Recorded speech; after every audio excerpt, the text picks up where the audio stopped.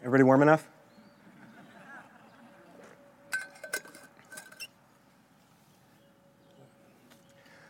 So, confirmands, today you start the race. Not the rat race that our world wants us to run, running faster and faster, harder and harder, working longer and longer, and feeling emptier and emptier. Not that race. It's the race Paul talks about to describe the journey of our faith.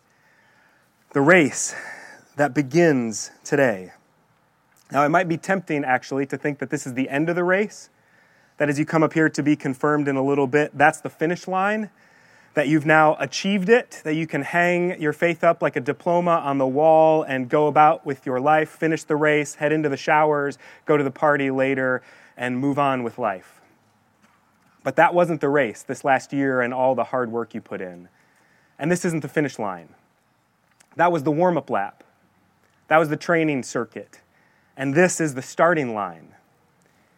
This isn't a party to celebrate your finishing. This is the crowd that will cheer you on along the way. This is the race. Christianity is a journey, is the way that we follow along with Jesus. It's about going somewhere. And so as we journey together through this life of faith, we continue to strive, we keep persevering, we keep growing, we keep running. So as you begin that journey today, I want to give you a gift to help you keep running, to sustain you along the way, and to help you know which way to go. That gift is Psalm 1. It's a gift that someone gave me a long time ago, and I want to pass on now to you to guide your way.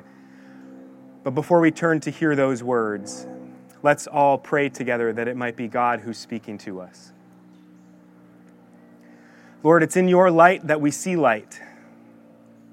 It's in your truth that we find freedom. And it's in your way that we find peace. So come, O Lord, and shine upon us, that we may see and know you, and that we may have the grace to follow after in your way. Father, Son, and Holy Spirit. Amen. So do whatever you need to do to listen well to these words from the book that we love. Blessed are those who do not follow the advice of the wicked, or take the path that sinners tread, or sit in the seat of mockers, but whose delight is in the law of the Lord, and on his law they meditate day and night. They will be like trees replanted by streams of water, who yield their fruit in its season, whose leaves never wither. Whatever they do prospers. It's not so with the wicked. They're like chaff that the wind blows away. Therefore the wicked will not stand in the judgment, nor sinners in the assembly of the righteous. For the Lord watches over the way of the righteous, but the way of the wicked will perish. The word of the Lord. Thanks be to God. Amen. This psalm was numbered 1 and placed here at the beginning of this book as a guardian into the rest of the psalms. It invites us in, but it invites us to come in a certain way. There are different genres of psalms, different kinds of them. Psalms of praise, psalms of lament, psalms of thanksgiving. This is a psalm of wisdom. And the wisdom writings within the Bible are never about abstract principles and ideas. No, true wisdom is practical guidance for how to live well in this life, in this world. It's not about thinking yourself off somewhere else. Wisdom is not abstract. Abstraction is the death of faith. Our faith is meant to be lived, to be put into practice, enacted, run. It cannot remain an idea in your head. And wisdom writing, like this psalm and like the books of Proverbs, Ecclesiastes, Song of Songs, Job, they seek to show us how practically to live with the grain of the universe, within and not against the grooves of God in the world God created and in our own lives as creatures created by God. And Psalm 1 lays out exactly that. There are two trails, two paths, two ways in which to run the race of this life. One that leads to blessing and one that leads to nothing. It begins, blessed are those, happy are those, truly happy, joyous, contented. This is not about a feeling or an emotion. This is instead an inner rest and bliss and peace that comes to those who are living in the grooves of God. This is a flag waving, a blaze marking out the trail toward living fully and rightly.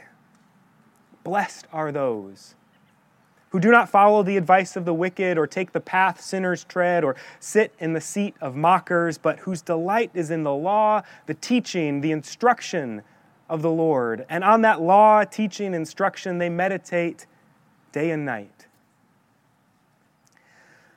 The Psalm's assumption is profound, that for all the good and beautiful diversity in the world, for all of our different individual lives, there are still only two ways to go. It probably doesn't seem like that to you now. It probably seems like there are thousands of paths before you. Or maybe it seems like there aren't really any paths at all, like you're just living your life, like you're just doing your thing, like no one is really headed much of anywhere.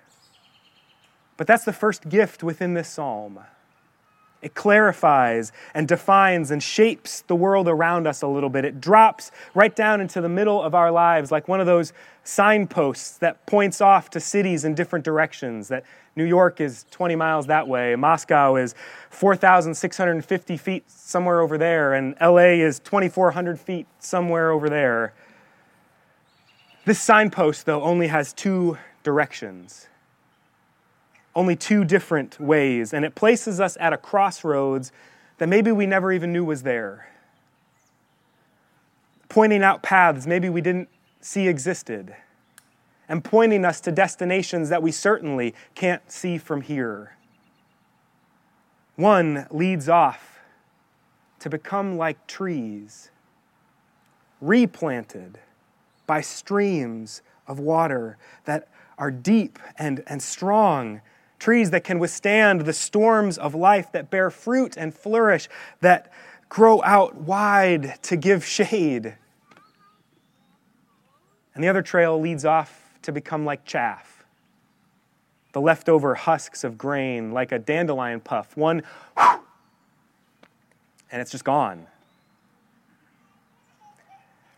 To think of life as a trail, as a way, is to ponder what directs us. If there's direction, what's directing our lives? What's guiding and orienting us? Is it the advice of the wicked? Is it the way of sinners? Is it the seat of mockers? And we can translate that one a little better into modern English. Seat of mockers or scoffers. You could just as well translate it one of two ways in English. One is Twitter and the other's cable news, if that helps you to clarify it all. What's directing our lives? What's orienting us deep inside? One of the gifts of this psalm is to know that the company we keep matters. Who are we sitting with? Who are we walking alongside? Whose advice are we listening to? What voices do we allow in? Because they will shape us in the way we go. They'll invite us on one of these two paths, shaping us to either become more like chaff or more like trees. And if you want to become like trees, if you want to be planted firmly, if you want to grow up strong to withstand storms or drought in life, if you want to bear fruit to bless others around you, if you want to stretch out wide to give shade and protection to those who need it in this world, if you want to become like mighty oaks, like Frank and Sarah that guided you through this confirmation year, or like the mentors who walked this trail beside you, or like the many other evergreens that make up this congregation, pointing to what God is doing within them and letting us know we're headed along the right trail. If you want to become trees, if you want to live your life with the grain of God's universe, if you want to hike this trail of the righteous, run the race with Jesus, there's one thing that makes the difference. There's one thing that directs you in the way you should go. The psalmist says, it's delighting in the law, instruction, teaching of the Lord, and meditating on that teaching day and night. To delight, to enjoy, to celebrate God's teaching and instruction, the Scriptures, and to meditate on it day and night, to receive it, to memorize it, to recite it and give it back, to get God's Word inside you, but not just the words, because there's nothing magical about the book. It's not about knowing the content or letting your eyes pass over the page long enough each given day. There's no exam to pass. It's about relationship. It's about finding God's voice within it.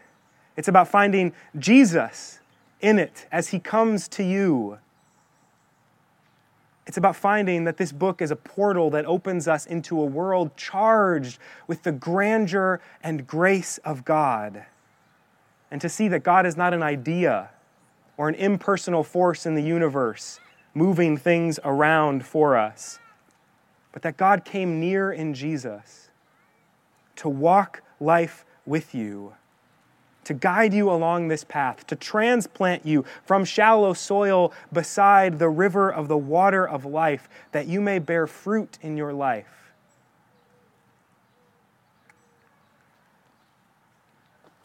But let's be clear, the race we're running is not short. The race we're running is not easy. And the way before us is not always clear. So as you begin out on this journey this morning, take this psalm with you. Plant it in your heart as deep as you can, that you would always have ready access to these signposts laying out the ways before you. Psalm 1 marks out the two trails ahead of us. It tells us where they lead, to become like chaff or to become trees toward nothingness or blessing and flourishing. And it tells us how to find our way on those trails, how to follow in the way of God.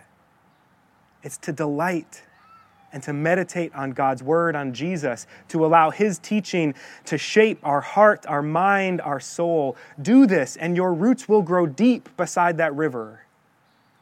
Do this, and you will grow tall and wide. You will bear fruit and flourish. And no matter the droughts or storms of life, no matter the difficulty or suffering or turmoil, you will be content and happy because your roots will touch down into a different source. You will not find your feeding in success, in approval of others, in stuff, in money, in popularity. But your roots will reach down into the water of life that flows from the throne and from the Lamb. In the name of the Father, the Son, and the Holy Spirit.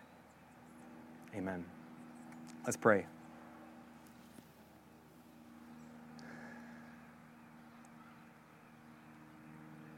Lord, we thank you for your word, your teaching, your instruction that has been passed down to us, that has been tried and tested. We thank you for the invitation, not just to read this book, but to eat it, to get it inside of us, to set our roots down into it, that we may tap into a deeper source of flourishing in this world than the passing winds around us. And we pray, Lord, for these confirmands, for these two daughters who will be baptized in a moment. We pray that as we come through these waters of baptism, we would again set our roots down here. We would again be nourished and fed by your springs of everlasting life. We would taste of that living water we heard of earlier that satisfies us so that we will never need to drink again. Lord, guide us in your ways. and keep us in this faith. It's in the name of Jesus we pray. Amen.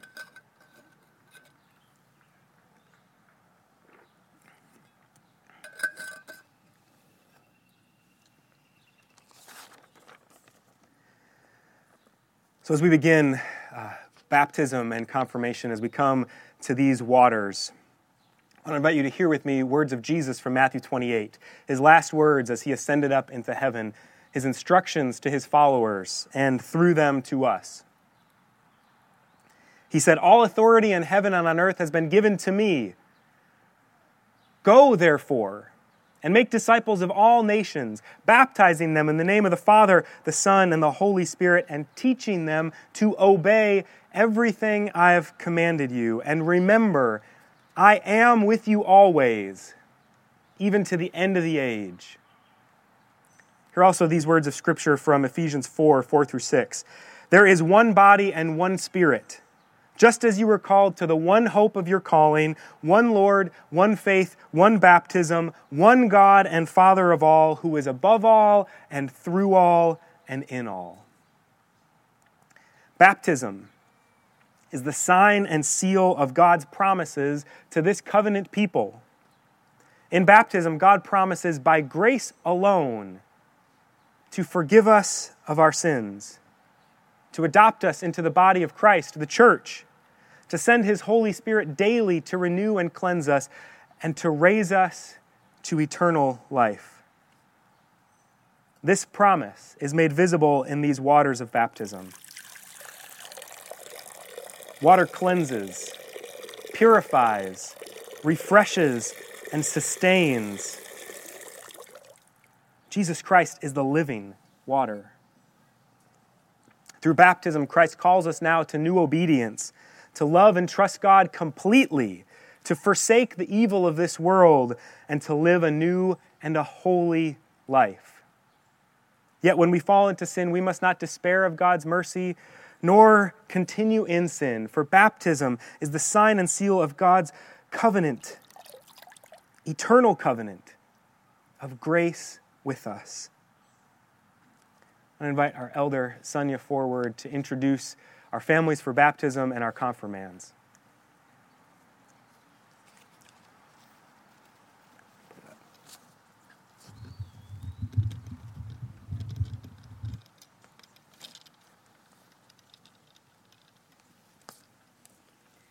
The elders of the Wyckoff Reformed Church have welcomed these persons who appeared before them and made profession of their Christian faith. We ask them now to declare their faith before God and Christ's church, that we may rejoice together and welcome them as brothers and sisters in Christ. Alexa Carlson, Brandon Shanley. You can stand right over here on the side next to the communion table or in front of it. Madeline Shanley,